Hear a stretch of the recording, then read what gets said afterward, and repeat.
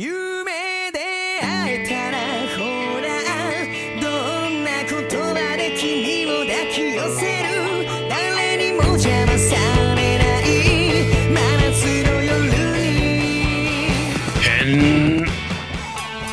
身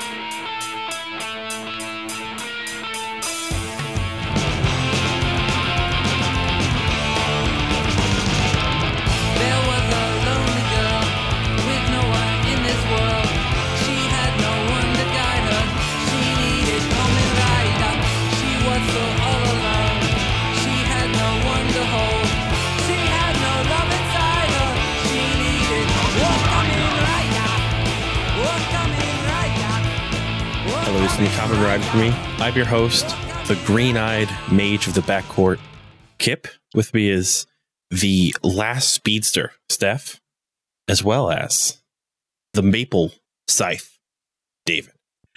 I'm trying so hard not to laugh. I don't know. I kind of dig it. Like, I think that's what I'm going to change my Discord profile to, the speedster. I dig it. The last speedster, that's important. The last speedster, of course, yeah. That could be a Marvel character at this point. Because we said nobody had given us any like nicknames last time. That's true. What works? I did have my friend call me Weapon X for a very short period in high school. It's very cheesy. I That's love it. Great, actually. How'd that stop? How'd that stop? We just both agreed it was very lame, and he stopped. I mean, if you like were good at rapping, that could make sense. Like, I was definitely not. Yeah. I could say, unless your name is actually like Xavier or something, that's a tough name to it's sell. a little bit weird. But no, here we are. We are at Kamen Rider Den-O I Am Born, the movie for Kamen Rider Den-O. Been a long ride. This is our fourth episode technically, but yep, our fifth episode technically. And we were all born, I feel like. Born or reborn? Yeah. So did they just call this movie Kamen Rider I'm Born? Yeah. Because like there's like I'm weirdly enough, I'm just on the page because I wanted it open while we're talking about it. But I'm looking at like the catchphrase of the movie, which is on the poster. And like I'm reading it again and I'm like, I don't understand what any of this means. This is just gibberish. Mm-hmm. Like, yeah, okay. Please share what the catchphrase is, though. Yeah, because I don't remember either. The movie is called Kamen Rider Den-O the Movie I'm Born. And then the catchphrase is, the advent of the battle god, rushing how the waves of space-time are, breaking the 1,000-year seal, we are now on the path of God. I don't know why. What?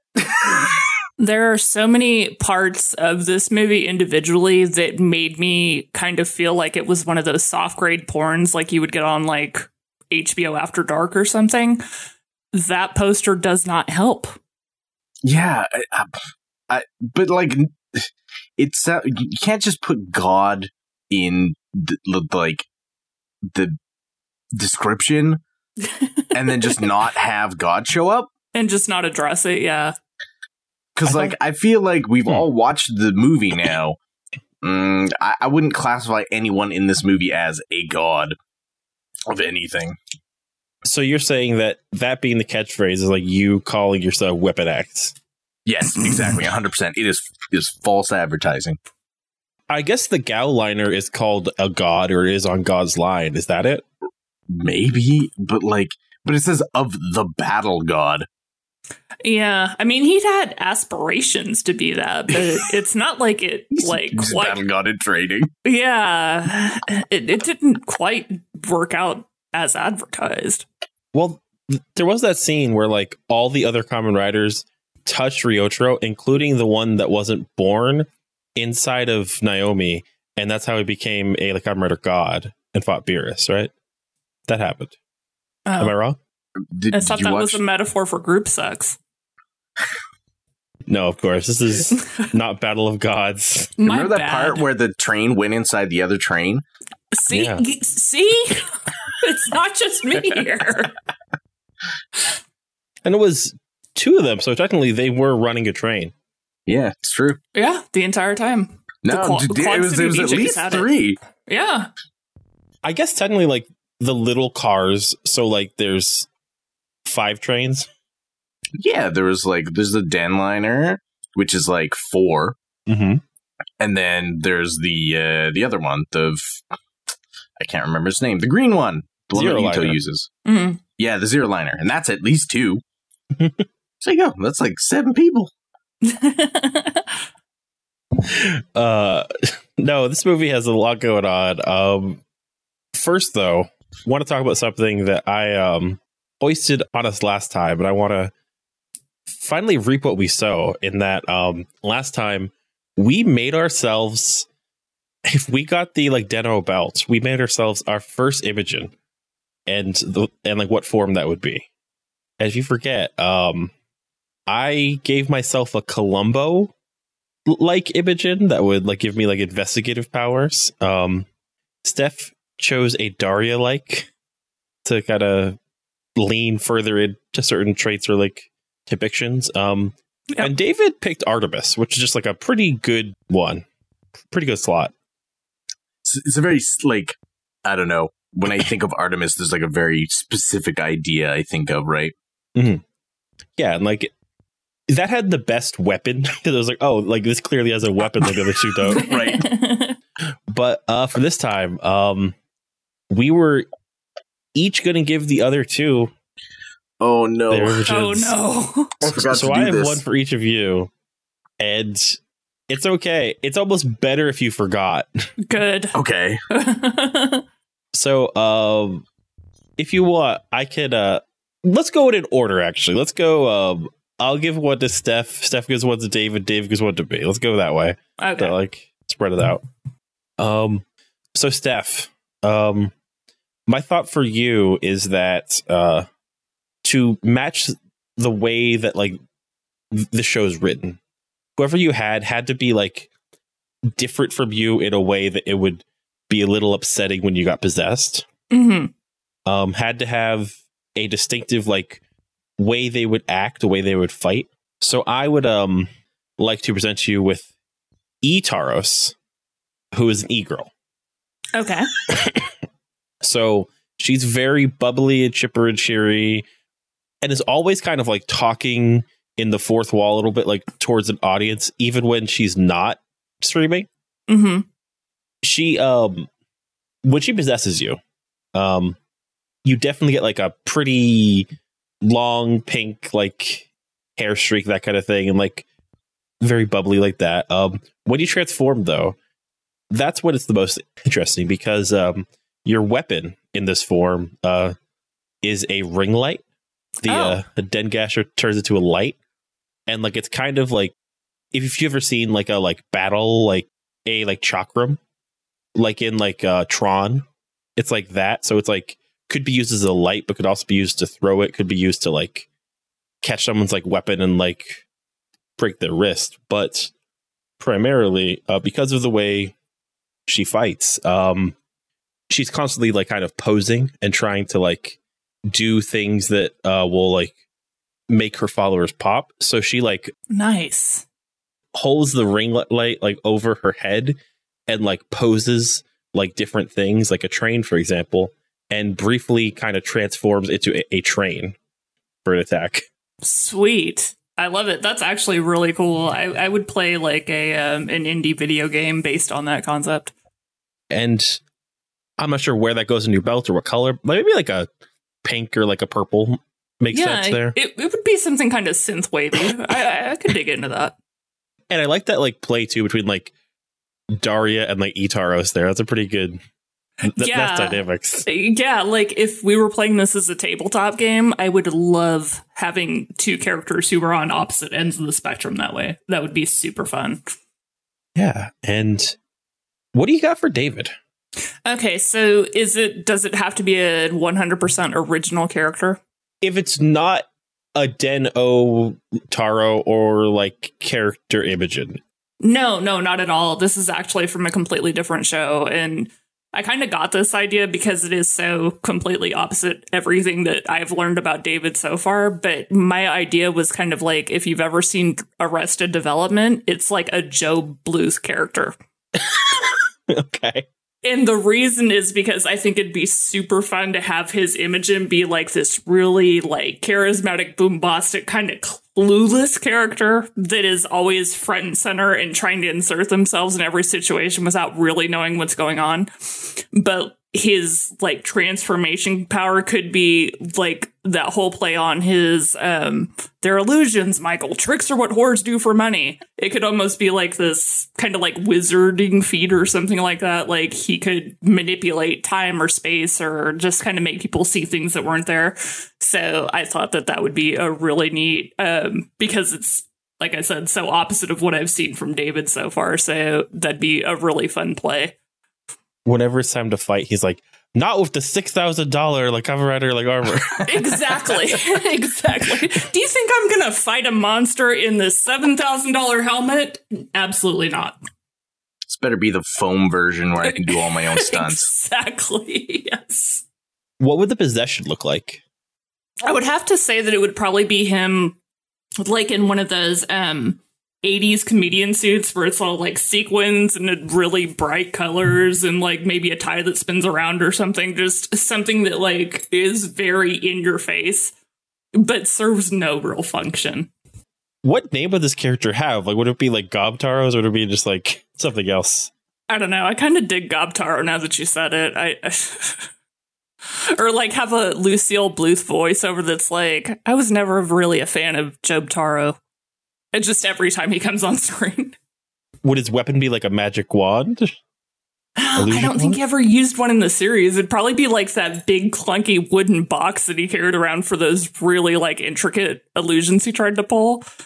So it's not only just this kind of clumsy character that's in a really sparkly tuxedo, but like he's hauling a wagon behind him that has this big, massive wooden illusion machine that he's come up with. You could also like make them like Spider-Man's like web shooters, but like it's like one's like some fire and one's like a dove. Oh god, yes. That'd be hilarious. Yep, I'm here for it. Okay. David, what do you got for me? So I've thought of this right now and I kind of love this idea because you put me on the spot and that's when the creativeness happens. Mm-hmm. Okay. The Imagine's name is Carlos. Okay. Okay. And Carlos is an Imogen based off of a Mexican luchador. Okay. Oof. And he can steal your girl. Okay. So he's like, you know how like all the Imogens are like kind of they're like organic-ish looking? Mm-hmm. He would have like I think actually in this movie there's like a similar looking Imogen who's like really spiky, but this guy's like more like, you know, he's like bumpy like an avocado. Like he's that color scheme. Okay. Yeah. And then his weapon is a foldable chair. Ooh. Okay. And much like Ryutaro's, his ability to cause things to appear out of thin air is that when he does like a rider kick, he does it off of like a top rope that has appeared. Just he's like forced it into reality. And he jumps off the top rope and rider kicks the evildoer of the day. I love that. Ooh. And then when you're like possessed by him, your hair is like all pulled back and then braided in the back like a luchador mask. Ooh, that's like some like Ultimate Muscle like Kinnikuman shit. I like that. Yeah. When you said Carlos, my heart like skipped a beat. I was like, is this going to be like a comedian that steals jokes? No, it's not. That's great because like the first thing I said to was like Stone Cold Steve Austin. That's like right there too, like that like chair that like luchador thing. Oh yeah. That's great. So now it's time for the snake draft where we go in the opposite order. So I'll do one for David and Dave for Steph and then Steph for me. But these have been great actually. So keeping with like your character and what would be a nice clash / like a different way for you to act. I like split the difference between Martha Stewart and Sanji for you, David. Okay. So this is a like cook and just very much a pretty boy. So like a little like different. That is very much the opposite of a little bit like Yurotaro's, like your hair goes back and maybe like the streaks kind of like more like orange or like looks kind of like the fire that would be under a pan, and just always flirting with people and always is like saying stuff like, oh, it seems like I've like have to take this one low and slow, and just like all kinds of like weird stuff. You fight primarily with kicking, hence the whole like Sanji thing, but your weapon is a like pan, and you can use it kind of like the net in Zelda, where you can like reflect people's attacks back at them or hit them with it. Okay. But also, know how like some pans like have kind of like a like similar pattern to a like stovetop on the bottom. This one has the pattern of your foot, and when you go for your finisher, it will heat up red hot on the bottom like your foot. Then you step in the pan and flick yourself up, and that's how you like get in the air for your like flaming rider kick. Okay. Sick. Nice. Yeah. So wait, do I have to provide the pan, or is that just like it just appears as part of my move? The weapons are all like any questions being made by the pieces they all have, like when they're like Deno. So like that ring light is like the 4 pieces, but like they become like a ring light, and like some like stuff happens. They're like the pan is just you put them together, and then the pan head forms. Right. No. This is tough going back the other way. I feel like the way that Deno is set up, you kind of have like the goofy character, the suave character, the serious character. So I'm thinking like, okay, you gave like an eager one. I want to give like a very like prim and proper type character, almost like Sieg, similar. Hell yeah. Like if you're gonna base it off people, it'd be like, I don't know, like a Marie Antoinette type character. Oh, I love that so much. Who is based off of like roses, and the weapon is a whip. Nice. Ooh, okay. I'm really liking like the whole like the dichotomies we have going on, like a like Daria, like a like prim and proper, like an e-girl. That's a good like. Yeah, we're kind of playing it from all angles. It's interesting. Well, that's where the wacky hijinks comes from, right? Absolutely. Yeah. No, we all like got these like rules like very well. Like and like I like your set like too, David, where it's like here's Artemis. And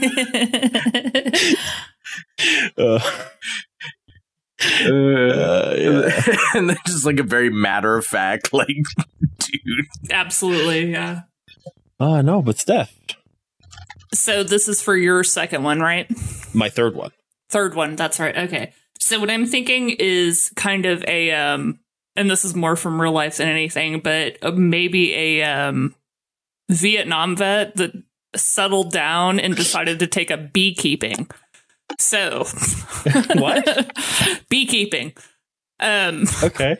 So your armor is going to be the full-on beekeeping costume, but of course, like made out of metal, but like with the full-on net across your face and everything. That's going to be how you enter battle. But your special move is going to be getting all of the bees to attack for you, and they get this really special armor when they do, so that's not like just they sting them and they're dead. Like, they can actually put forth a couple of great attacks, depending on how large your hive is and how much like care and time you put into it. So I think that'd be a really good play off of everything else we've said so far. So would my weapon be like that like manual like smoke thing that beekeepers have? Oh yeah, it'd almost be like Fireball in D&D or something. Like you could throw out that smoke bomb instead. What do I look like when I'm possessed / like what do I act like when I'm possessed? You probably just like anytime there's any kind of very small sound in words, you like over elongate it. And maybe you have like this very critical eye to where you can always see like small insects around you, no matter what the landscape is. So even if it's like you're in the middle of a busy city and somebody left a Coke can out and there's like bees swarming around it, you're always aware of like the insect presence around you. That's I like having a weird one too, and like it's who's that character in like Naruto that has like the bugs, like that kind of thing, like Shino. Yeah, Shino. Yeah, yeah, that's fun, and it's cool how it's like there's sometimes like a partially like CGI like part of it, like where it's like, oh, and now like you have B armor for your finisher or whatever. That's fun. We did good, everybody. That was some good ones. There is one more part to this game, though, which is next time. We each have to make our fourth and round out our team. So whatever we think is needed for like a good cast, for like a good like interplay, that's what we have left to find there. And then we could talk about how our foursome would do. What kind of hijinks do we get into? But so we're allowed to pick our fourth one. Yeah. So next time, just like, okay, you're adding a fourth basically. And like, it's like, gotcha. Here's how my show would go because of these four personalities. So Columbo, a luchador, Beast, and Steph, what do you got? Oh goodness. Okay. So I had Daria, the e-girl, and oh Jesus, what was my third? Like Marie Antoinette. The Marie Antoinette, yes, absolutely. So I'm thinking I would need something more tankish to kind of round out the party. Something a lot tougher. Well, that's up to you though for next time. Like whatever you want to put. Yeah, I'm saying that's going to be my inspo though. I've got a note for it here. And also like where they would go on your belt, like who's like your number one and stuff. But oh yeah. And for you, David, who do you have so far? It's Artemis, then I forget the character's name. From Arrested Development. What's his name now? Job. I can't remember. Job. Yeah. No, Gob Taros. Well, it's spelled Gob, but yeah, Job. Job. Okay.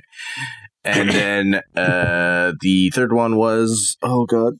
I didn't give it a name, but in my notes I put down Niru. Niru. Oh yeah, that was like Niru. Baking cross. I looked up what the word to cook was in Japanese. I think, oh, that sounds like a name. Okay. Got it. So yeah, I have Artemis, a like neurotic guy, and a weird chef. Oh, that's weird. That's weird. Yeah, I can't wait to play this tabletop. Everybody donate to the Patreon. Do these all have names actually? Because there's like Gob Taros and Niru, but like, does your like Artemis have a name, David? And Gob Taros came up honestly as a joke. If you wanted to rename it, you could. Yeah, you do that. No, Gob Taros is pretty good. Does it have a name? I don't know. It'd be like Artaros or something. Yeah, nice. That's probably the easiest. I like the name Columbotaros a lot, honestly, or just like Columbo Taros. Columbos. I'm very excited for next time. For our like final teams, for like a lot of reasons. But we got a movie. Yes. And did we ever? So Kamen Rider Tenno I'm Born was the summer movie for Kamen Rider like Tenno. It aired alongside the movie for Geki Ranger because like these shows were on at the same time. That makes sense. 2 for 1. I was about to say I had thought we'd watch that one, yeah. So I actually got to dip into 2 timelines that were in the same plane there. Weirdly enough, we watched up to episode 9 of Geki Ranger, and this movie takes place between episodes 9 and 10, so it would fit for you if you watched it. But yeah, that's like a Hong Kong like martial arts thing. But like the way these movies work is that usually the like Kamen Rider movie is like a full movie, and the Sentai movie not always. But there might be like 45 minutes, like half an hour long, honestly, sometimes. But yeah. This was a weird movie for me because I saw it after the series, and like I've said, this is like the first series I watched from when it started to when it ended. So this movie like has like a little like quality to me of like, oh, it's like a special treat. There's definitely some stuff that I remember in different orders from like the show because of this, and like watching this in sequence is very interesting. Mm-hmm. Well, I was about to say, because this movie kind of fills in a lot of the gaps that we were missing on the last couple of episodes. So when you skipped the movie previously, did you feel like you missed out on some context, or does it just kind of flow naturally? So, next time we are looking at episodes 28 through 34, which is 7 episodes. And the answer is yes. There's a lot of context I was missing. Gotcha. It comes up in interesting ways. I'm very excited to see how it flows, because it is directed. But yeah, what do you think of this movie, though? It was a lot. Yeah, it was. I mean, it wasn't bad. It definitely helped with some of the confusion with the last maybe 8 or so episodes that we've been dealing with, because there has been a lot of non-answers and a lot of things just kind of being left off to the side. But on the other hand, kind of left us with a lot more questions also about kind of how this world works. So it was definitely a lot of emotions at play watching this. What do you think about this movie, David? Man, I don't know. For me, I found this movie relatively boring. I felt like they had an opportunity with Gao as the main villain, right? I feel like they had the opportunity to go much harder than they did. Mm-hmm. And for me, it just kind of ended up being eh. It felt like an episode that was an hour long, an hour and a half long, right? That's it did not deviate enough, especially when you're considering that you were going to this coming from my perspective, right? If I was to go if this was the currently running Kamen Rider series and we were doing it week by week, and it's okay, the movie's out, go to the movie, right? If I went to this movie, I would be why did I go? Mm-hmm. Because I didn't feel like they went hard enough, which is, I guess, makes sense because it's kind of in the middle of a currently airing series. It's not a end of series thing or a start of series thing, right? It's in the middle of an ongoing thing, so you can't do too much in the movie, especially if you're going to make it canon. But yeah, I don't know. For me, I was just okay, this is watching 3 episodes in a row, and that's kind of it. No, I get you, because I feel like a lot of the issue with the pacing in that movie was the fact that they added a lot of unnecessary filler, especially to the battle scenes. So it does, after you're done watching the movie, there's almost a point where you feel kind of ripped off because of the amount of time that you invested into it. And I mean, you got a couple of resolutions, but nothing like you would expect from a fully produced movie. So no, of course not, because they had to continue. They got to continue the series immediately after this, right? Mm-hmm. So, 2 things. One, I guess I just grabbed the director's cut, which has 12 extra minutes, which might be part of it, because this is a 81-minute movie instead of a 67-minute movie. 2, this was kind of an experiment because it's canon. It's in the flow of the show, and also they spent 5 episodes. Our whole last chunk was lead up to the movie, which is wild to think about. I don't think any other show has done that, where it's let's devote 5 episodes to a movie that is completely optional, and then let's have that continue to echo in the show too. But that's the thing. I don't feel like the 5 episodes leading up to the movie were worth the payoff for the movie. Mm-hmm. If that makes any sense. I mean, we'll talk about it later, but just some of the resolution, I was you couldn't do this in an episode? I think I would have preferred they spent more time on the actual storyline rather than leading up. Just spend more time building up the characters and then having a satisfying result in the show. Right. It doesn't help that Gao and his crew are super interesting and cool to kind of just be done with. Yeah. The throwaway line of, oh, they've hijacked several other time trains before. It was the first time we've met them. It was okay, what's that about? Exactly. There was a lot of missed opportunity there. Exactly. To kind of expand on these set of characters who actually had a really engaging life experience that would have been great to hear more about and kind of incorporated into the world instead of having it be this, I don't know, just exaggerated episode. Something too is that Gao is introduced as like this important character in like the canon, in like the like not cosmology, but like yes, like the lore and history and like important characters of like the wider fiction. And there's stuff like he's saying that he's just like, I'm tired of time, like was an interesting like motivation, like kind of reminded me of like some like comic characters, like how in the movies like Thanos is like a weird eco-fascist, but like in the comics he's like, Death's really hot and I want to make her happy.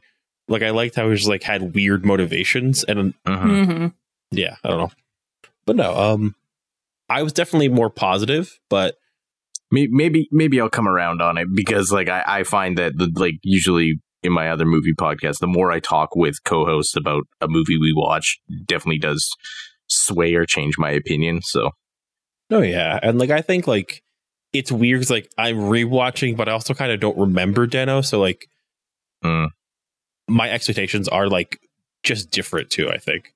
But yeah, this starts out like from episode 27 but expanded, and there's like the whole heist at the jewelry tower, and we see all the Imogen help, and that was an intro, I guess. It was something. Some tap dancing, some more dancers that can be summoned, I guess. Okay, so is this like now 100%, 1,000% confirmed that Ryutaros has the ability to spawn dancers wherever he be? Yeah, because that was some fancy cabaret work they had going on. I don't want to give a spoiler, and like I don't fully remember it, but there is definitely a point in the show coming up where it does not make sense that people would be where he gets dancers from. Right. Well, I mean, it didn't make sense there. They were just like in the street. True that. Yeah. So I guess it's a power he has. He can summon dancers. Oh. Well, I know what I want to be when I grow up. To summon dancers or to be a dancer for? Either would be great at this point. I have no rhythm. Like it's in the negatives. I owe rhythm at this point. So hang on, I have a question. Is he like manifesting them out of thin air, or is he summoning them from different timelines to converge on one place and then disappear back to their timelines afterwards in an instant? Know how Dracula calls out to like a young woman that he's bitten, and she's like in her bed in like a nightgown, she's like, and like her eyes open, she's like, right, I'm hearing voices, I must go. That's my assumption. That makes the most sense to me. Okay. But I don't know. Maybe just like a portal opens. Right. Who knows? In the show, it's like the same group of people, so it kind of makes more sense than other people showing up. Mm-hmm. But we really don't know. Yeah, it's very weird.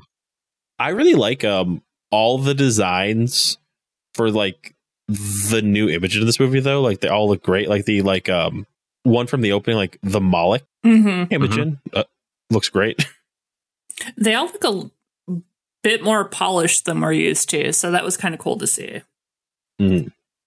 I mean, they obviously had, you know, more screen time to show them, right? Like a regular episode's 22 minutes, minus commercials, which would bring it to 30. But like in here, they got like an hour and a half, right? So they can just kind of go nuts and let that thing be on screen for as long as they need it to be. Yeah. And the one that I really like is the Salamander, I think. It's like the big burly guy you mentioned before. He's like bronze, has like a bunch of dots over him. Looks good. Yeah. But yeah, the Denliner's stolen. And we see Gao, and he's doing stuff. He like is gonna kill Naomi with a screwdriver or something, and just like get the whole like Denliner. It's an ice pick. Oh, okay. Yeah. Which makes sense because that would be at a bar. I have a tweet that I need to read that reminds me of Mr. Gao. Okay. So it starts with Herdane. Wow, this meat is so tender and juicy. Falls right off the massive bone in the middle. Oh. Then it goes to Flame Dramon. This is what we Digimon eat every day. God, you're so lucky, says Berdane. Wow.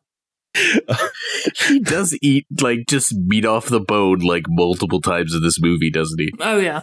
Just in full frame, eating meat. Yeah, and here's that tweak. It's just like could not get it off my mind of like just like he's just eating this meat and like it looks like One Piece like anime like ass meat a couple times too. Yeah, it does look like One Piece ass like caveman anime meat. He's also like just like cut a quarter off of a pineapple and is eating it. When he boots Ryotaro in the face, it gives him super amnesia.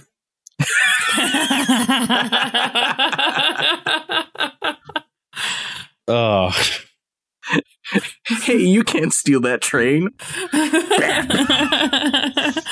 That's it. Now you forget your whole childhood. Fuck you, buddy.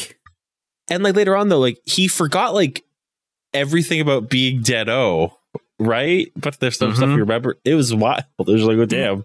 Yeah. But no, yeah, they're all hijacked, they're all held up. Rutaros is fine because he got promises to like see something cool by Gao. So like my question is at that point, like how are they just like not mutinying against Ryutaros because he's just like, yeah, you just put him in the cage, we don't care. Like every one of them should just beat the living shit out of him after that. Well, he pays their salary, so they can't. I guess. No. It is wild though. Yeah, like he should get a fucking severe beating after that one. Yeah, if nothing else. What do we think of like the stuff in like 2000 with like him meeting his younger self and the picture of their family and all that? The fact that the picture came out the way it did in the end was kind of weird. Oh yeah. I didn't understand if that was some kind of like historical significance I wasn't aware of, but I don't know, the whole storyline with him hanging out with the younger version of himself was kind of cool. I loved seeing Momo take that body over because it was just fun. Right. It's weird. It's weird in the context of like the end of the movie where like you see that picture and I thought at the time, like I had assumed that picture was like supposed to be not drawn, like it was supposed to be like a photograph. Right, same. And then when it's just like this horribly drawn like childhood picture that they're all like, oh yeah, this is great. So the weird thing too is like it's implied that it's drawn by him as a kid. Yeah. About a thing that didn't happen in the timeline that he would be a child so he wouldn't remember this to draw it. Like it has a lot of timeline implications that you cannot solve with one easy answer. And also the fact that like a giant like magical space train is going through the street and his parents are just like, it's a train, look everyone. Like you would not react that way to a giant Shinkansen train going down the street and then through a portal into time. Especially, that was one of my notes too. Like, they have been on this road before, obviously. They know that there is not a train track there. Like, why was there no question in their minds that this is something that should not be happening? So here's my running theory, is that Ryotaro and Airi have, like, childhood brain damage due to their parents. Makes sense. As, like, an inherited trait. Because they all seem to be kind of just, like, not there. Mm-hmm. And, like, you look at Airi and you're like, she's kind of like weird and aloof and like, oh, that must be because of her trauma. And you look at Ryotaro and he's like a clumsy klutz and also kind of stupid. And then you see their parents and you just go, oh. Yeah. I don't know. I think it was just like, he's born on like December 26th. It's like, oh, it's Christmas. I guess like they put in a train here for the day for 2 years. I don't know. Yeah. They don't celebrate Christmas here. It was snowing and it's almost New Year's. But yeah, very Western gazy there. Well, like it's still like, oh, like you would see a nice thing on Christmas. Like you might see like a cart that sold snacks and there was a Santa on it, right? There is a very large difference between cart with Santa and Shinkansen that flies into space. You heard it here first. Very different. I've been to the German Christmas thing in Yokohama. They ain't no giant trains flying into space. I love the Christmas festivals, like when they have them in like different cities, like the one in like Edinburgh, incredible. But yeah, I know in Japan it's not like that. It's like, oh, there's this cake, but it's kind of like just there's a costume maybe, and there's like another sticker set on the walls or something. But yeah, KFC.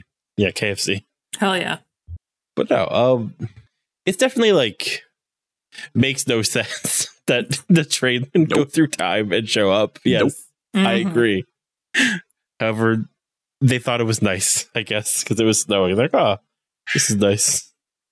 Yeah, it's just, I don't know. It's just like weird. It was a lot of suspension of belief in a show that already requires a fuck ton of that. Mm-hmm. I did like how I know that like it's not as big. Like the idea that Ryotaro was born on December 26th is like one little like extra notch, and man, he's just unlucky. He just always misses stuff. Right. That was fun to me, but yeah, it makes no sense. Yes, but also it's at the deadliner. How much do people see?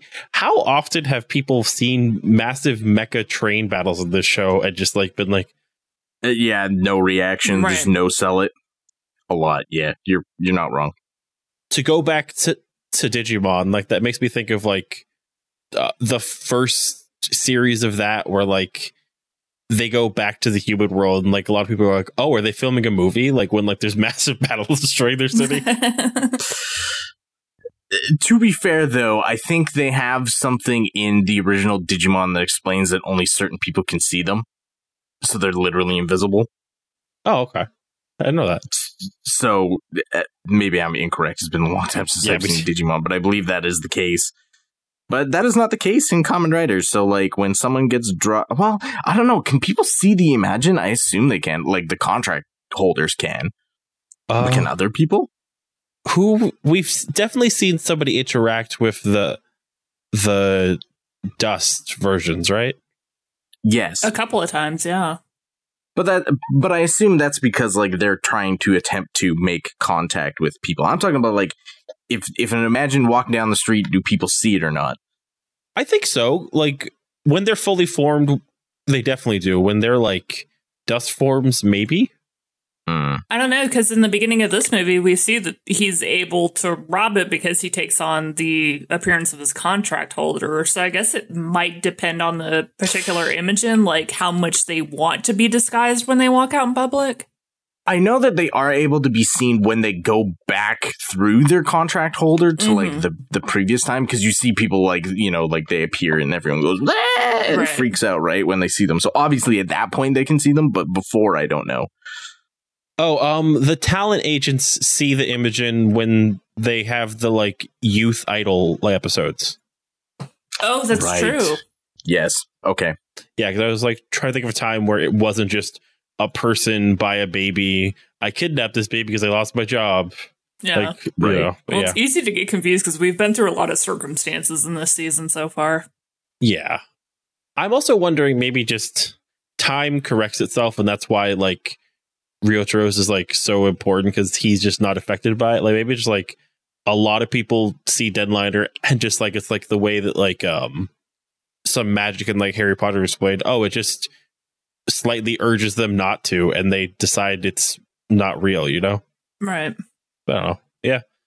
But also, maybe it just might not make sense in this time travel trade show. I don't know. It's very possible. So Ryotaro can't be possessed because he forgot Momotaro's, and later that lets him be corporeal. But Siege shows up after Momotaro gets out by getting pounded in the ass. Literally. Right.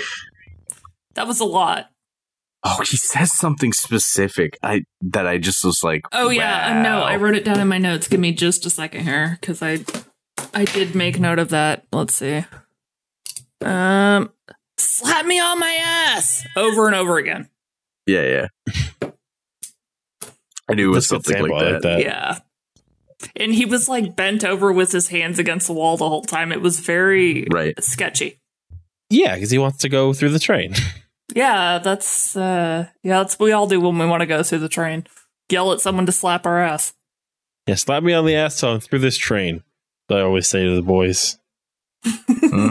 Sigma male status. We haven't talked about that for a minute, but man, Gao, is he an alpha male, a sigma male? Who do we know? I don't know. He's definitely an alpha. No one eats meat like that and isn't an alpha. Come on. That's true. He's on an all meat diet. Bones and all. Except for pineapple. That's just to make his like jizz taste good, you know? Exactly. There you go. For the boys. See? We're right back where we started. Yep. Oh, God.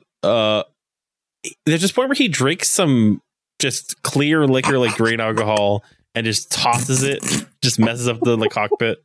Just damn. There's a lot of... I didn't think you were going to finish your sentence. Yeah, there's a lot of parts of him just drinking stuff and kind of... We're supposed to overlook it without comment. There's just a lot of questionable parts to this movie. He's just so smarmy and I'm the best, right? Like, I guess, that's how you're setting him up as a villain. But yeah, they don't really do much with him, which is such a shame because, I feel like the actor is good. Had they given him more time and, made him a much more, evil antagonist, because, okay, we're kind of, jumping all over this movie, but ultimately, this is, this is Gao's movie, right? Yeah. Mm-hmm. Basically. What was his end goal?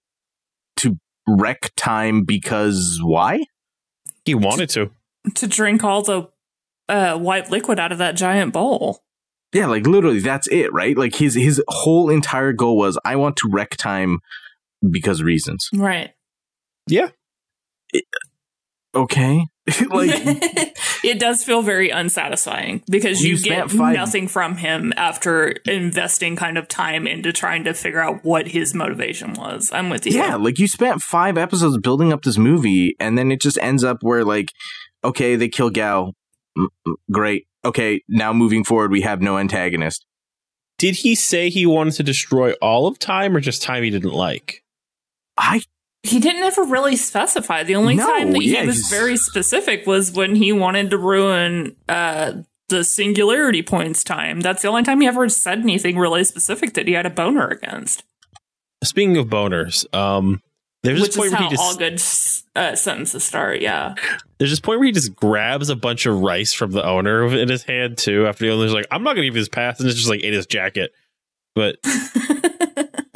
man, Gao eats a lot of good stuff in this movie. Some white rice sake, some whatever that was. Whatever we're going to call that thin liquid he was drinking out of a giant bowl, yeah. Yeah, it's that's very Edo coded. He was drinking, what's it called? Why can I not remember the name? Amazake.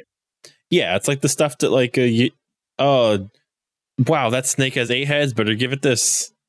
Yeah. Yeah, so yeah, it's sweet rice liquor. That helps a little. Is there anything else he eats? Oh, he eats so much. Yeah. He eats those whole fish eyes and all. Oh, that looked good. I don't know. The pineapples, the dumplings, anything anyone hands him, he's all about.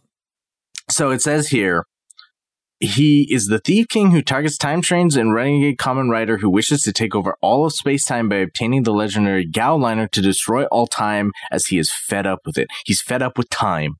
Aren't we all? So he's going to destroy time. Yeah. Solid. Okay.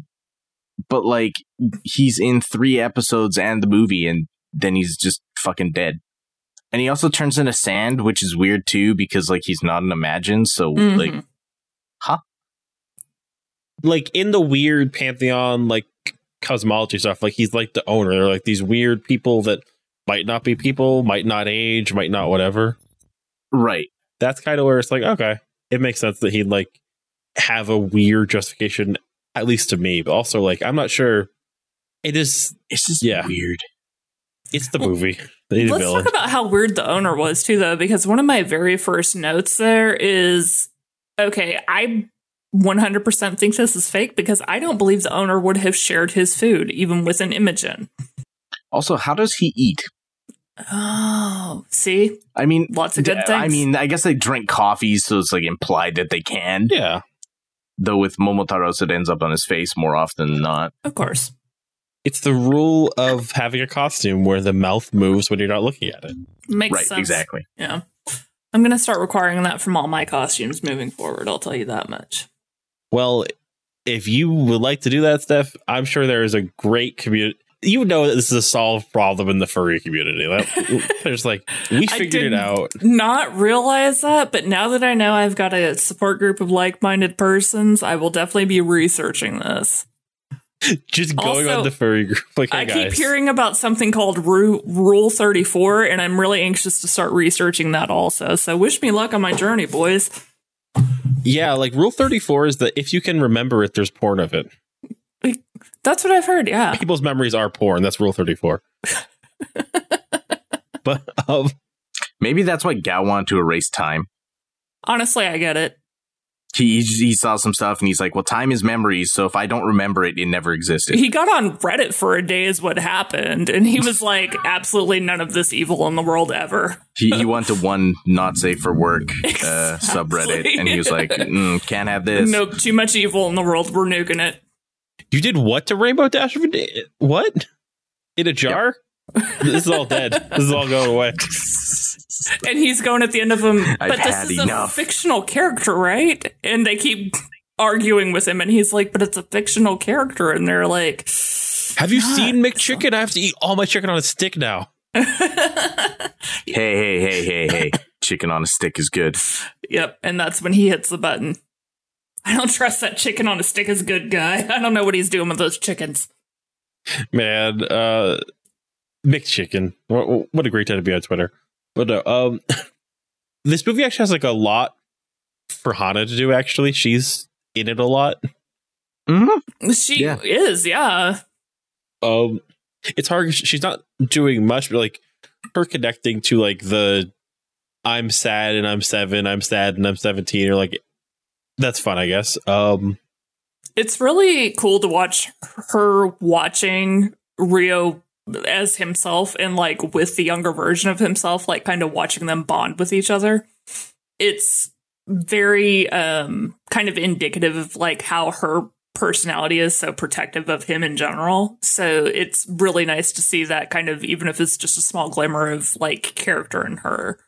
And obviously they don't play on it because why would they? But it's nice to see. She's a character I'm really curious what everybody thinks about her as the series goes on, because like it's just a lot of times in movies like this, like even if characters aren't set up as like love interests, they will be for the movie because it's like a different thing. Like they kept it pretty much like, no, they're just like friends. Like they don't like have anything like there, but they do care about each other, which is good. Yeah. She's in most of the scenes in this movie, but she has no real arc, I guess. My favorite thing about her is how she calls everyone a peach as an insult. I'm not entirely sure like where that comes from or if it's just like a translation thing, but I love the fact that that's her go-to insult for all of them. Well, Motaros is a peach because of the whole butt, peach, boy, straight. The myth, the legend, the peach. I'm doing a bad job explaining this. I don't know what happened to me right there, but yeah. Okay, hang on. Let's jump to the point where he meets Ryotaro meets himself as a younger child is just weird. Like that was not the direction I expected this to go at all. Mm-hmm. Yeah.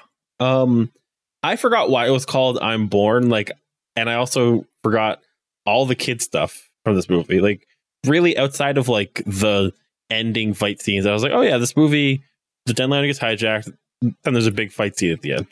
I forgot everything. Right. But yeah, him as a kid is interesting, is like it almost like lends credence to how bad it was when Yuto left and like when Irie became super like traumatized because like Mhm. he seems a lot more with it as a kid, having lost his parents, than he does like 10 years later. Yeah, I think that it probably like was supposed to point to the fact that he was already kind of like an immature and really clumsy kid, and he probably would have stayed that way had it not been for Ari kind of slipping into the, I don't know, almost comatose state that she's in constantly. Like a lot of the things that he does, his motivations kind of got highlighted with the movie, even if they didn't explore it as in depth as I would have liked. Yeah. One person who comes out of this movie just kind of pretty well, I think, is Yuto. He doesn't do anything new or much that we haven't seen before, but he's just fine. Does a good job. It's a cool fight scene. Yeah. And he really kind of points to the fact that he, in his own way, is trying to be a helper, even if he doesn't always know the most tactful or, like, friendly way to go about it. He's doing his best to keep the timeline on track. Right. And I love how, like, his way to solve the problem of the Denlander being hijacked and going to any point in time is, well, time is a physical place, and I got a drill. Yeah. I mean, it seems very on brand for him, honestly. Like the fight scene he has with Gao, which, like, is in, like, a log cabin area. I don't know what time they're in, but it could be the present, could be the past, who knows, but that leads to their like tour of time. And even like he says at one point, oh, we'll have time for sightseeing as we go through time. But, yeah. What do you think of the times they went to dinosaur times and Kotaro was taking pictures, which I was like, that's wild. You can't do that. Don't do that. I mean, there has been such a flagrant abuse of time travel in this show as far as like causality is concerned that at this point I'm just like, hey, screw it. Like Gao's trying to race time with a fucking magical time train. Like, who cares? Yeah. And but I will say I loved the scene where all of them were throwing eggs at the I guess they weren't train car bandits, but like the robbers in the Old West ground. Yeah. I was like, where did they get eggs? Yeah, and the fact that they were able to throw them like right on the shooter's like shooting hands, I was like, okay, come on. Also, Japanese cowboys, that's not historically accurate. That was my thing, because like I always thought, okay, these trains can travel through time, but they can only travel through space like a train. But apparently they can also travel through space because they were like I think like Hana says, oh, we're in the Old West. Right. Like, oh, yeah. That's wild. Yeah. Yes, the Old West of Japan. Remember those gold rush times and fucking... they were like, full out like playing a Clint Eastwood movie. Yeah, it's like, what? No, I mean, I get it. You want to have something interesting to look at, right? But like, what? In the pyramids where she's like, it's going to get better. I was like, please stop that. That was sending me when she's looking at slaves and she's like, hey, get in there. And it's like, what? You can do it, guys. What are you doing, Hana? I was like, please stop. You have not been a problematic character up till now. Please don't start here. I like the relationship with like Sieg and like Deneb, where like he's just like making him food for like half the movie. I did too. And the fact that when he's confronted about it, Deneb is just like, he compliments me when I get it right. And I'm like, this is an abusive relationship, girl. Please stop. Not Deneb's that's what he's all about. He's gaslighting you. Please relax.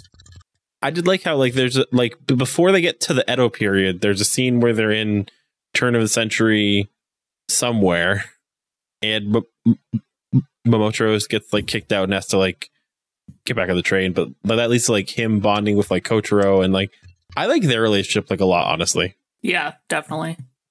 And then what do you think of Gao's ninja miner army? Jesus. Okay, so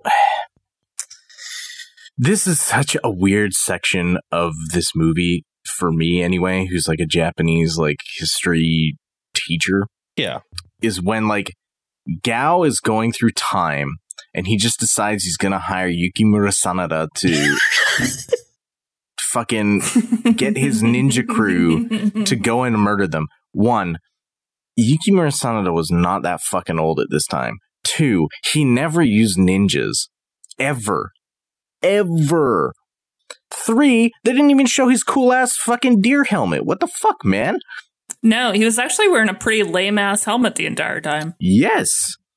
It was like a droopy, like, Seven Dwarfs version of like the like. Yeah. I mean, that's a very like traditional old Japanese hat dealy.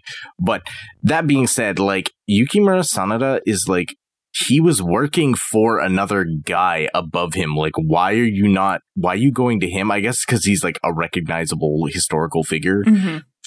But like, he's not like, you know, Takeda Shingen or like, you know, Oda Nobunaga or something. Like, if Gao went back in time and was like, I'm going to make a deal with Oda Nobunaga, that would make more sense because he actually had, like, the capital and power to do something. But also, Gao, you're going back to Edo period Japan to hire a guy who has less technology than you to fight a guy who has a literal, like, magical space train with guns. Like, what? That's kind of where I was at, because I was like, you can time travel. Why would you not go further in the future and get someone with weapons that absolutely nothing could defeat in this time period? The whole thing seemed really contrived. One thing I did kind of like was how like just one of the ninjas was Todoroki from like Kamen Rider like Hibiki. That was fun. Mm-hmm. Mm-hmm. The whole thing, I was like, oh, that's cool. But yeah, because like my understanding was ninja are one of those things where it's like, oh, there's like one area had them kind of once, right? Right. Yeah. So, but like, it's just like, I guess there's like, we want to have as many of our costumes in this movie from like the back lot. Oh yeah, got to get them all in. Yeah. I liked the Kid Den-O, but I didn't like the line of I'm still at climax even at this size.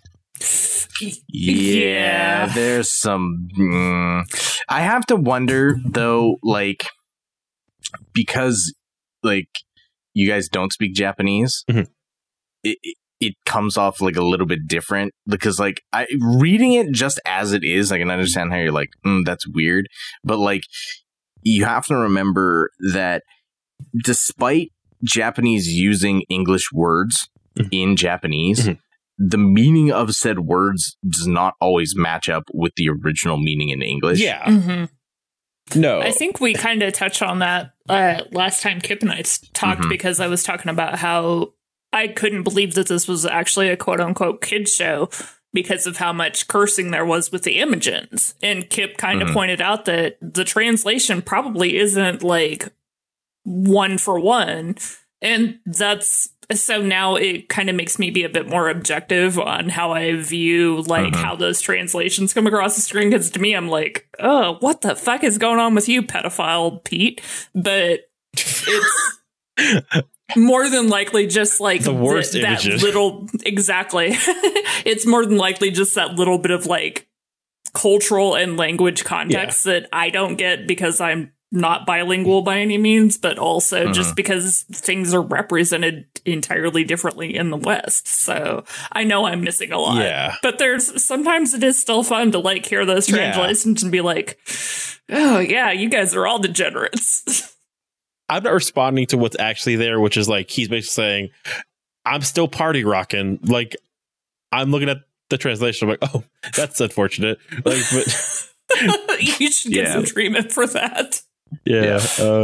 But there's definitely like a thing in like fan subs like 2 where like they just like to make it as mature as possible because there's some weird kind of this is a nerdy pastime. So I have to make it seriously. Like it's like, oh, like people should take it as seriously as I do. Which absolutely never do that with anything. You're watching something and it's fun. Like it's like how many times like I was like watching like a fan sub back in the day and it's like, oh, you jerk. And it was like, you fucker. Like it was, you know, fuck you, asshole. And you're like, oh, this is PG-13, please. Like one translation like would be like, yeah, well, I'm sorry, but you're not welcome. And then like one translation is like, suck my dick from the back. It's like, man. Wild. Which is my response to most things, especially at work. Yeah, like I knew there was something about a Yokohama dialect, but I don't think this was it. Yeah. Well, I mean, it's funny. It's funny because, like, what's his name? Like, Kintaro's talks with, like, that country bumpkin accent. But, like, he's not, like, nearly as belligerent as anyone I've ever met from those areas. They're far more belligerent than he ever is. I believe that. No, but nowadays I feel like a lot of fan subs are much more just like, let's just have them talk normal and not do the weird, let's add a bunch of like honorifics that don't work, and let's not be weird about like having certain things not translated, and let's not add swears. But yeah, at the time, some wild stuff. Well, now with everything being so much more accessible too, it's a hell of a lot easier for someone to call you on your bullshit. Like if you decided to watch an episode of something and do a completely irrelevant dub, you wouldn't last 2 minutes without somebody just being like, yeah, no, you fucked that up from minute one, so I'm not listening to the rest of it, and kind of telling all of their friends, so you never really get any traction with it. Yeah. How do you like the random cameo by a popular model or singer when they show the princess? Oh, Aki Hoshino. Yeah. Yeah, she's just kind of like there. Like, I honestly, if you didn't know who she was, and probably children who are watching this movie don't, well, at the time, they probably didn't. They would have been like, oh, okay, it's Princess Lady. Yeah, that was me because I had no context for that. I kind of got the impression that she was someone that was a big deal just because of how they frame the shots. Like, they have a way of doing that when people are, like, supposed to be someone who catches your notice. But, of course, me having no prior context, I was just like, well, this seems like it's really cool if you know the backstory, and then just went right on with my viewing experience because nothing there for me. I definitely like have noticed that in like all the Kamen Rider movies where it's like, this person sure seems like they have a lot of hair and makeup time spent on them. They must be somebody. Right. But yeah. I do like how they like get to all fight though. Like in the like Edo period, and like it's like we have our guns and stuff. They actually do that very well, like in not just with that, but with the opening when they all kind of take turns, like kind of showing off who they are as Imogens. I really like the way that this movie does try and like balance out the screen time for each of those personalities. It makes it a lot more interesting to watch, I think, instead of just having like one or two dominate the entire scene.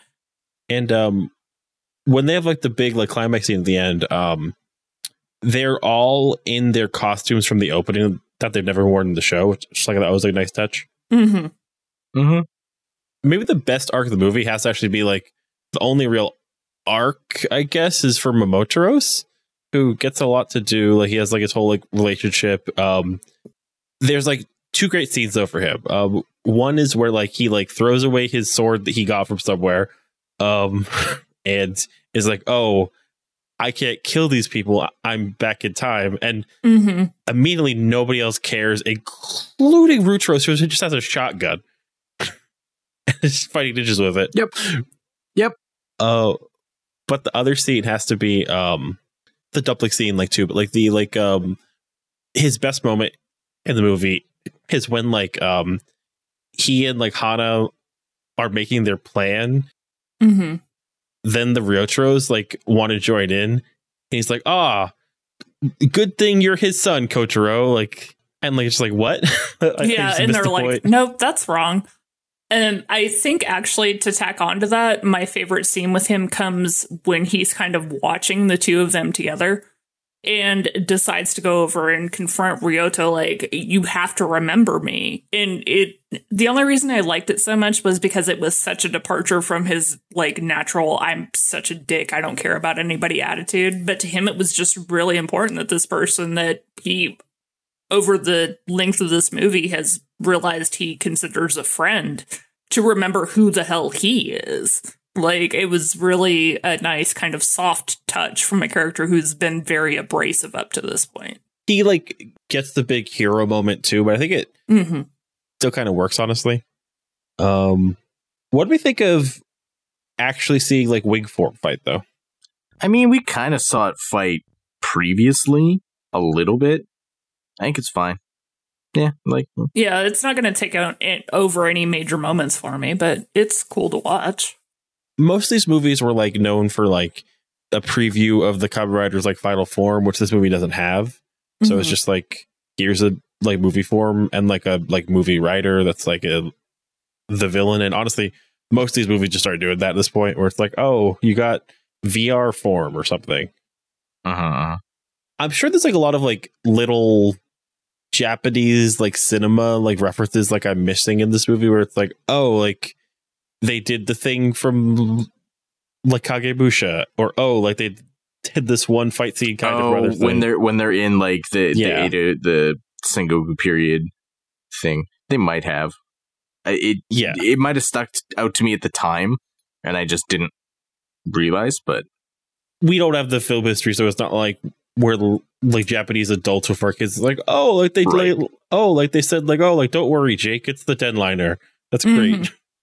Right. Well, give us about 3 years and we'll be able to pick up on all these things. So just stick with us until then. Look, I love me some Kurosawa, but it takes effort to watch a Kurosawa movie, and I don't got that sometimes. But we get to the final fight scene though, and they go to 1986 because Gao just wants to destroy the time that Ryotaro is from, which I guess he could be killed through timeline changes. He just can't have his memory altered, or he can't be affected. Right. It's weird. Yeah, like this, it answers the question about like what is time, and then gives like a weird like kind of yeah. Let's have that talk then about what is time. I did not know that Yuto was the first person that said people's memories are time at all, or in this movie. That's wild. I didn't either, and honestly, with everything that we've seen from him in the past, that would have been the last person that I expected to kind of make such an absolute declaration, because he's always been so cagey about how time works in previous episodes. It's a moment that's not really built up to. He just says it. It's like, oh. Right. And like, I guess like, it makes sense to me based off other stuff, but I guess like what the movie's in like conversation with and like what it wants to like set up at the show, but it's also like, that's a weird way to do it. But yeah. Especially as like a weird throwaway line, right? Like, yeah, you've had all this stuff that's happened previously in the previous 27 episodes where it's like, oh, okay, like, we're dealing with time, and then he's pulled, Ryotaros from different timelines into the same timelines. You're like, well, how does that work? And then, at the end, he just kind of like hand waves it like, oh, time is people's memories. And then I have like immediately 7 more questions as to like, what does that even mean? It was very like in Futurama, like when like Farnsworth is like, this works. Or like to shreds, you say, it's kind of like, just, I know science, or like, I know what I'm talking about, so trust me. This makes sense somehow. Right. But I mean, like I was talking to you before about this, right? Where he just goes, he says something offhand like, oh, memories are time. It's like, okay, well, they went to like the dinosaur age. Who was alive during the dinosaur age? Is this like some like, friggin' evolution denial like type stuff where like humans and dinosaurs existed at the same time? Like, what are you trying to say? Well, maybe the time travel people, the weird like time lords like the Odor, remember dinosaurs? Right, but like but it's always been a conceit in this show that you can only go back to the time that people remember. That's why they're swiping the cards across people's brains to get their memories, right? So like the intent to me by saying that like time is people's memories, okay, cool, but now you've gone back to like the Wild West. Okay, fine, people were alive then, but you didn't get that memory from anywhere. You were just like, okay, let's go to the Wild West, or like Egypt, or the dinosaur area. Like, how? You can't just do that and then not explain how you did it. We're definitely getting into some the Earth is 6,000 years old, like logic, like territory. Right. Like, no, I took it as people's memories are time, meaning that they could override time. but that like time is the subject. It exists. Time exists. People's memories can be it or change it. It's kind of like, Soylent Green is people. People exist before they're Soylent Green. Does that make any sense? Mhm. But yeah, this show is doing a lot of stuff with like emotion and meaning rather than logic that is a little confusing when you're like, huh, that's cool, and it makes sense for how they're telling the story, but also it doesn't make any sense. Right. And I think I mentioned this like much like 2 or 3 episodes ago where I said like time travel can be an excellent like plot point, but very quickly it can get out of your control where someone, you know, is bringing up like, well, why didn't they just take the Eagles to fucking Mordor in, you know, like Lord of the Rings? Like it becomes like 50 million different instances of well, why didn't they do X? Exactly. Why didn't they do Y? And then it's just like, because you have to just go because they didn't, but that's not satisfying. Mm-hmm. Yeah. And I think it's kind of like just, yeah, time is sand. It exists, but also people can interact with it. And that's as far as they want you to think about it, which isn't very satisfying.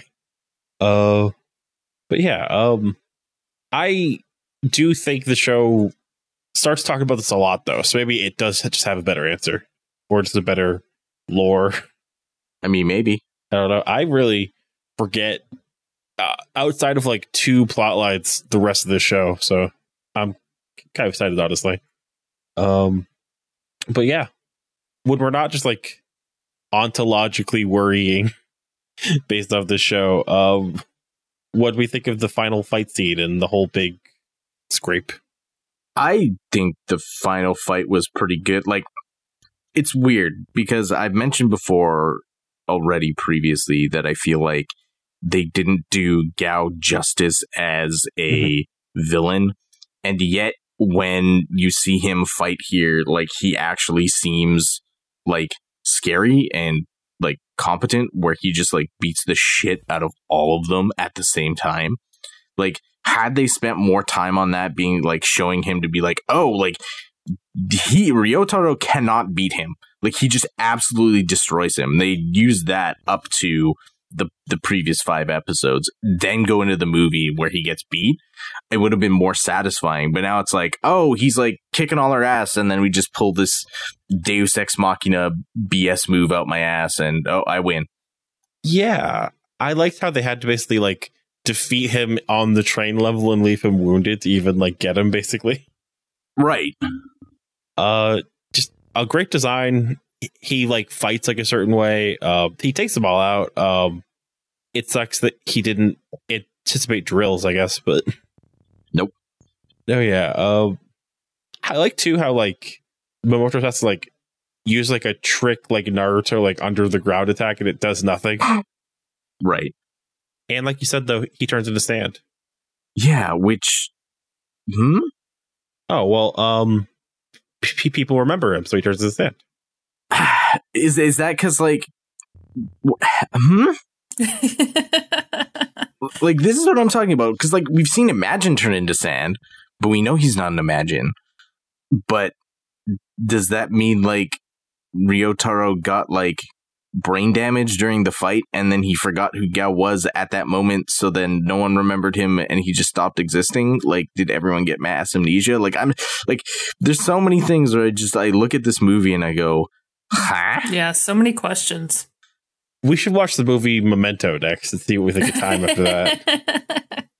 No, Gao is a person, and you're not supposed to kill people in movies for children.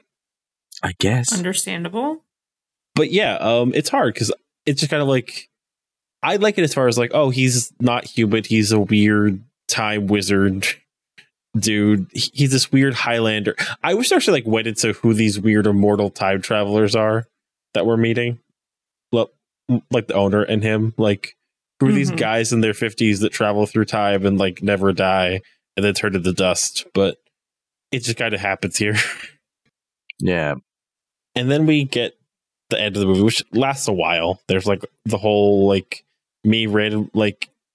Yuto randomly say people's memories are time. We get the train scene of the family seeing the train and be like, oh, look, it's a train. I actually thought for a second that Airi drew the picture since she found the frame, but then I realized, it makes much more sense if Kid Ryotaro did it after he saw them. Yeah, it's weird. Yeah, none of it makes like a whole hell of a lot of sense. Well, I was gonna say because, like, okay, his parents experienced that, and Airi was there, but he was a baby. Like, he would not remember that.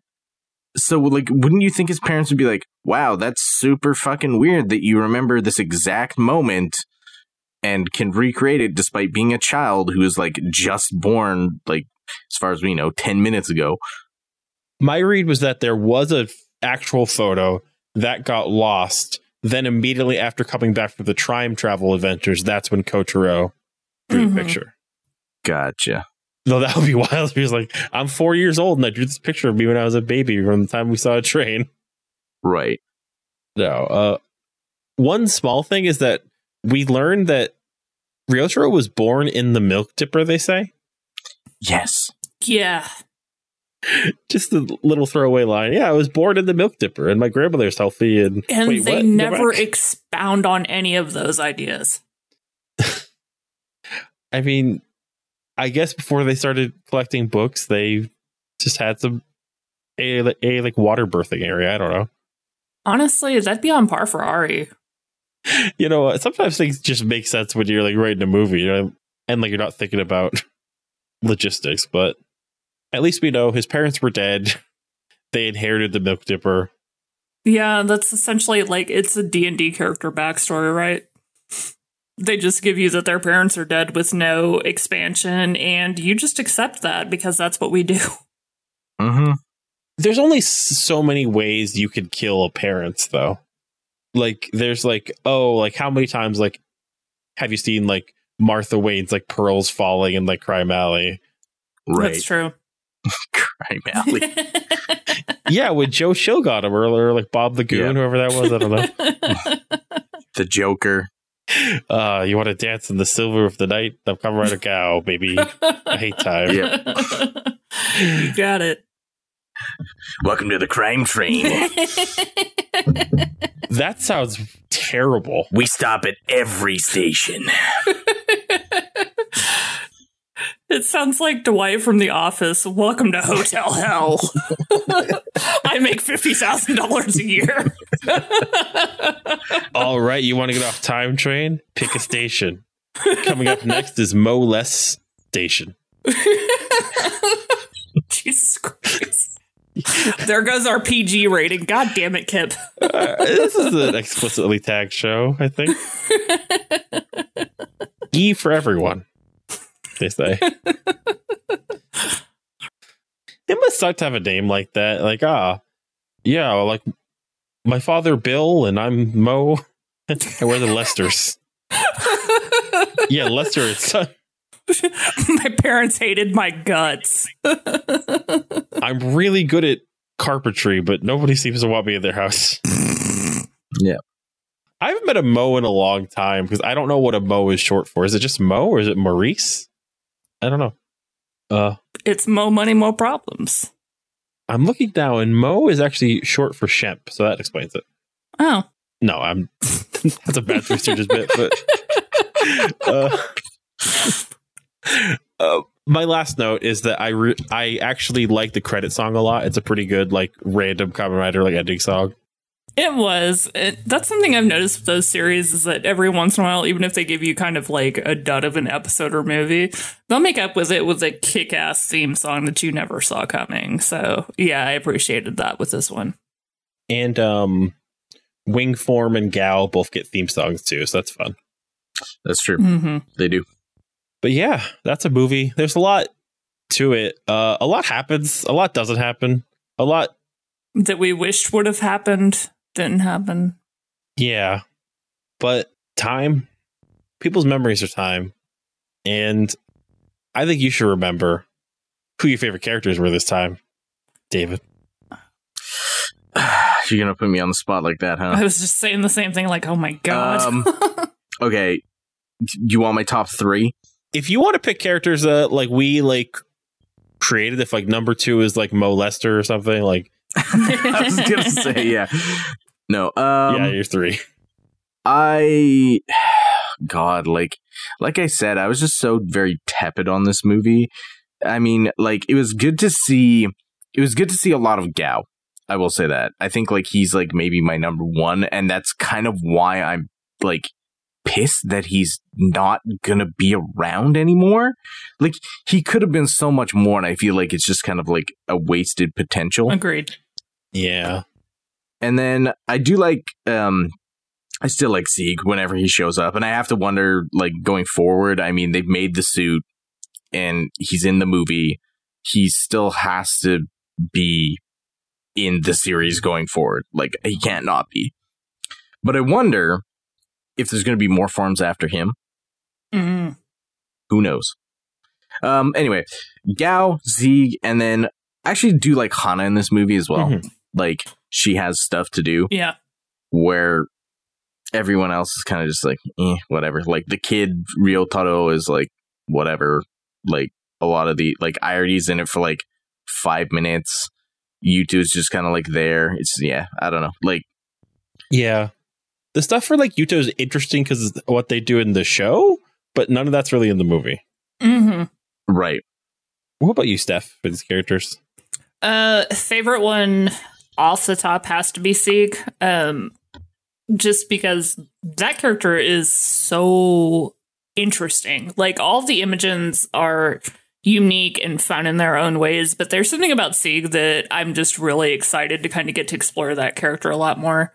I have to say second is probably going to be Momo, because like I mentioned before, I really love that he actually gets like a little bit of space in this movie to show that he does care about Ryo, and like he's really on top of wanting to be like this protector, even though he kind of comes off as a dick most of the time.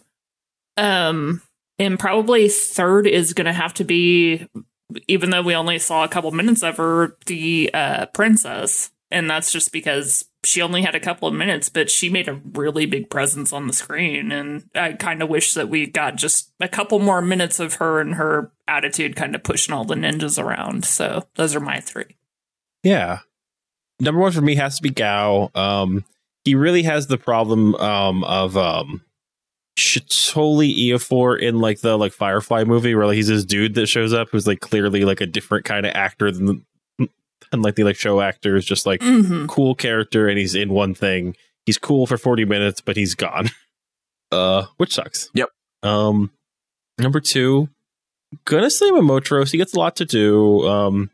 This is very much like a fun detour in his like relationship with Ryotaro. His arc probably resonates the most going forward because it's like just like this matters his character. 3, I'm going to say Hana. She gets a lot to do.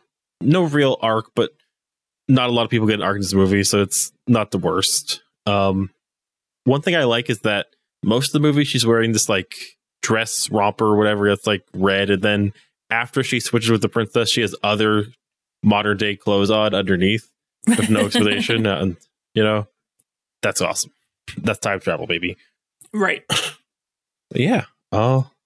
What effects were our favorites? Oh, that's tough. Yeah, that's fair. I think for me, like the it's not a single effect, but I think like that whole last fight was good.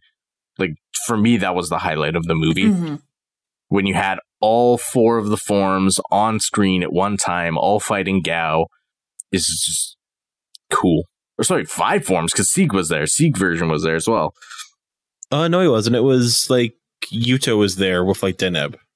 That's what it was. That was the other one. And he got to fight a train, which is just like, yeah, I'm here too. Yeah. Yeah. In the background. Favorite effects.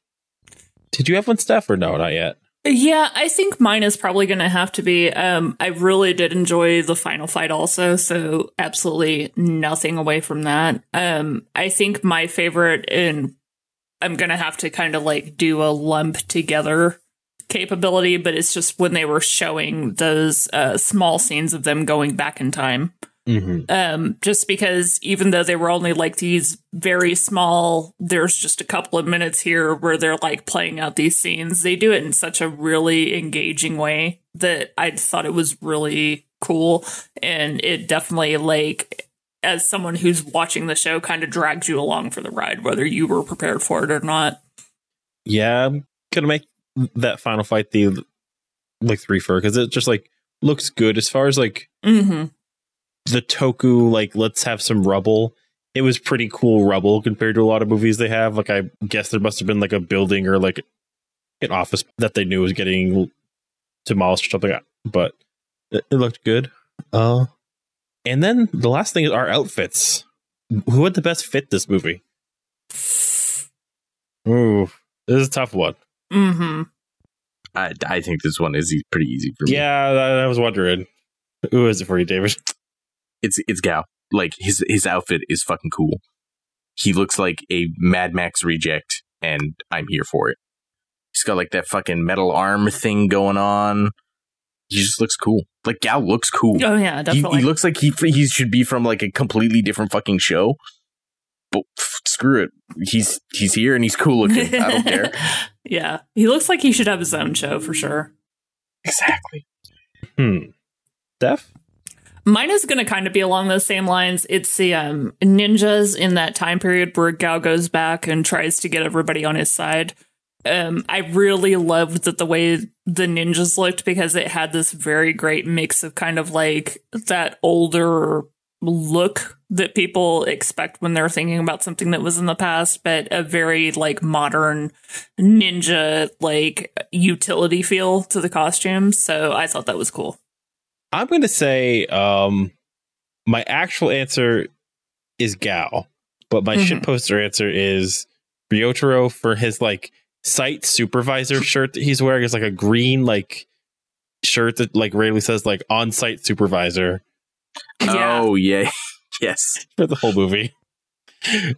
Which is just like a great there's like some better Toku. Like there's that like one episode of like Kiva where like Mio was, or like Megumi was just like wearing this hat that said, "I'm not feeling good, I'm feeling like a goblin or something." Yeah.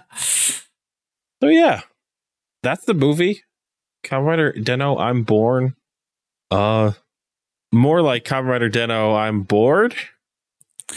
Kind of feels that way, yeah. At least for me. Okay. So that's 2 thumbs down. I'll give it a thumb up. Like, I liked it, like, as far as like just it was emotional okay. It's not storytelling. something I would choose to watch in my free time just if I needed to kill some time. Right. My biggest issue from this is just from the fact that this is a movie I would have to pay for. This is not something I'm tuning into on like Saturday morning to watch for free, right? Well, you would get a keychain and you would get to see another movie. Yeah, but I can buy that keychain and book off in a week because someone turns it in as like used goods, and then, you know, like I'm fine, right? You also could have seen, let me find the exact phrase of what this is. It is Kamen Rider Den-O Momotaro's vacation photos. Can't miss that. Vacation photos. From here, we have an interesting road to hoe with Kamen Rider Den-O. Next time, episode 28 through 34, so 7 episodes. A lot happens, as far as I could tell. We get the movie aftermath. We get some different stuff going on that like changes how the show flows. After that, the next time is episode 35 through 40, so 6 episodes. That's also going to have a lot going on in it. The time after that, episodes 41 through 46, which is the penultimate episode. And then the last episode will be 47 through 49 and end the series off. At some point, we'll talk about what if, or maybe at a later date, if we want to look at some other Den-O stuff, because technically there's a lot of stuff after the series ends. This was the first Den-O movie. The third Den-O movie is called Goodbye Den-O and is meant to be like the send-off for the cast. So that didn't really stick. Oh. Maybe that's the ending point. Who knows? But once we're at the end of the series, like, we'll see how we're feeling, I think, because there's too much to do it all, at least all at once. But let's sign off, actually. And David, where can we find you when you're not talking about time mechanics, wormholes? I'm not talking about time mechanics. You can find me on my podcast at Tokyo Fresh Podcast, or my movies podcast, The Midnight Film Club. If you want to follow me on Instagram, my Instagram is at Zyrel. That is all for me. Steph? You can follow me at www.arcademilitia.com. My wonderful co-host is finally feeling better about life in general, so we're going to start releasing some more content. And if you want to find me on Instagram, that is nobody much, and I will definitely try to remember to follow you back, even though I'm not on social media that often. So that's it for me. You can find me on twitter.com at James Forge. You can find the podcast at Come Ride With Me on Twitter and Instagram. There's ComeRideWithMe.com for episodes and articles. There's ComeRideWithMe.com/merch for our merch, where all the proceeds go to a small and mid-sized charities like the Trevor Project. There is ComeRideWithMe.com/episodes, where all of our episodes go with links out to different platforms to also rate and review on Spotify and podcast. That's cool. That's important. That gets you a shout out on the show. And yeah. Did we learn anything today, everybody? Time's confusing. Yeah. I'm gonna tag on to David's there again. Yep, time is confusing. I don't want anything to do with it ever. Oh, now I understand where the villain was coming from. He's just tired of it. Yeah. Just no more time. I get it. I'm like that every day at work. I'm tired of time. You know, maybe you know what? I'm a Gao apologist now. Just get rid of all time. We're starting a cult. It's over, guys. Yep. I'm the Gao, baby.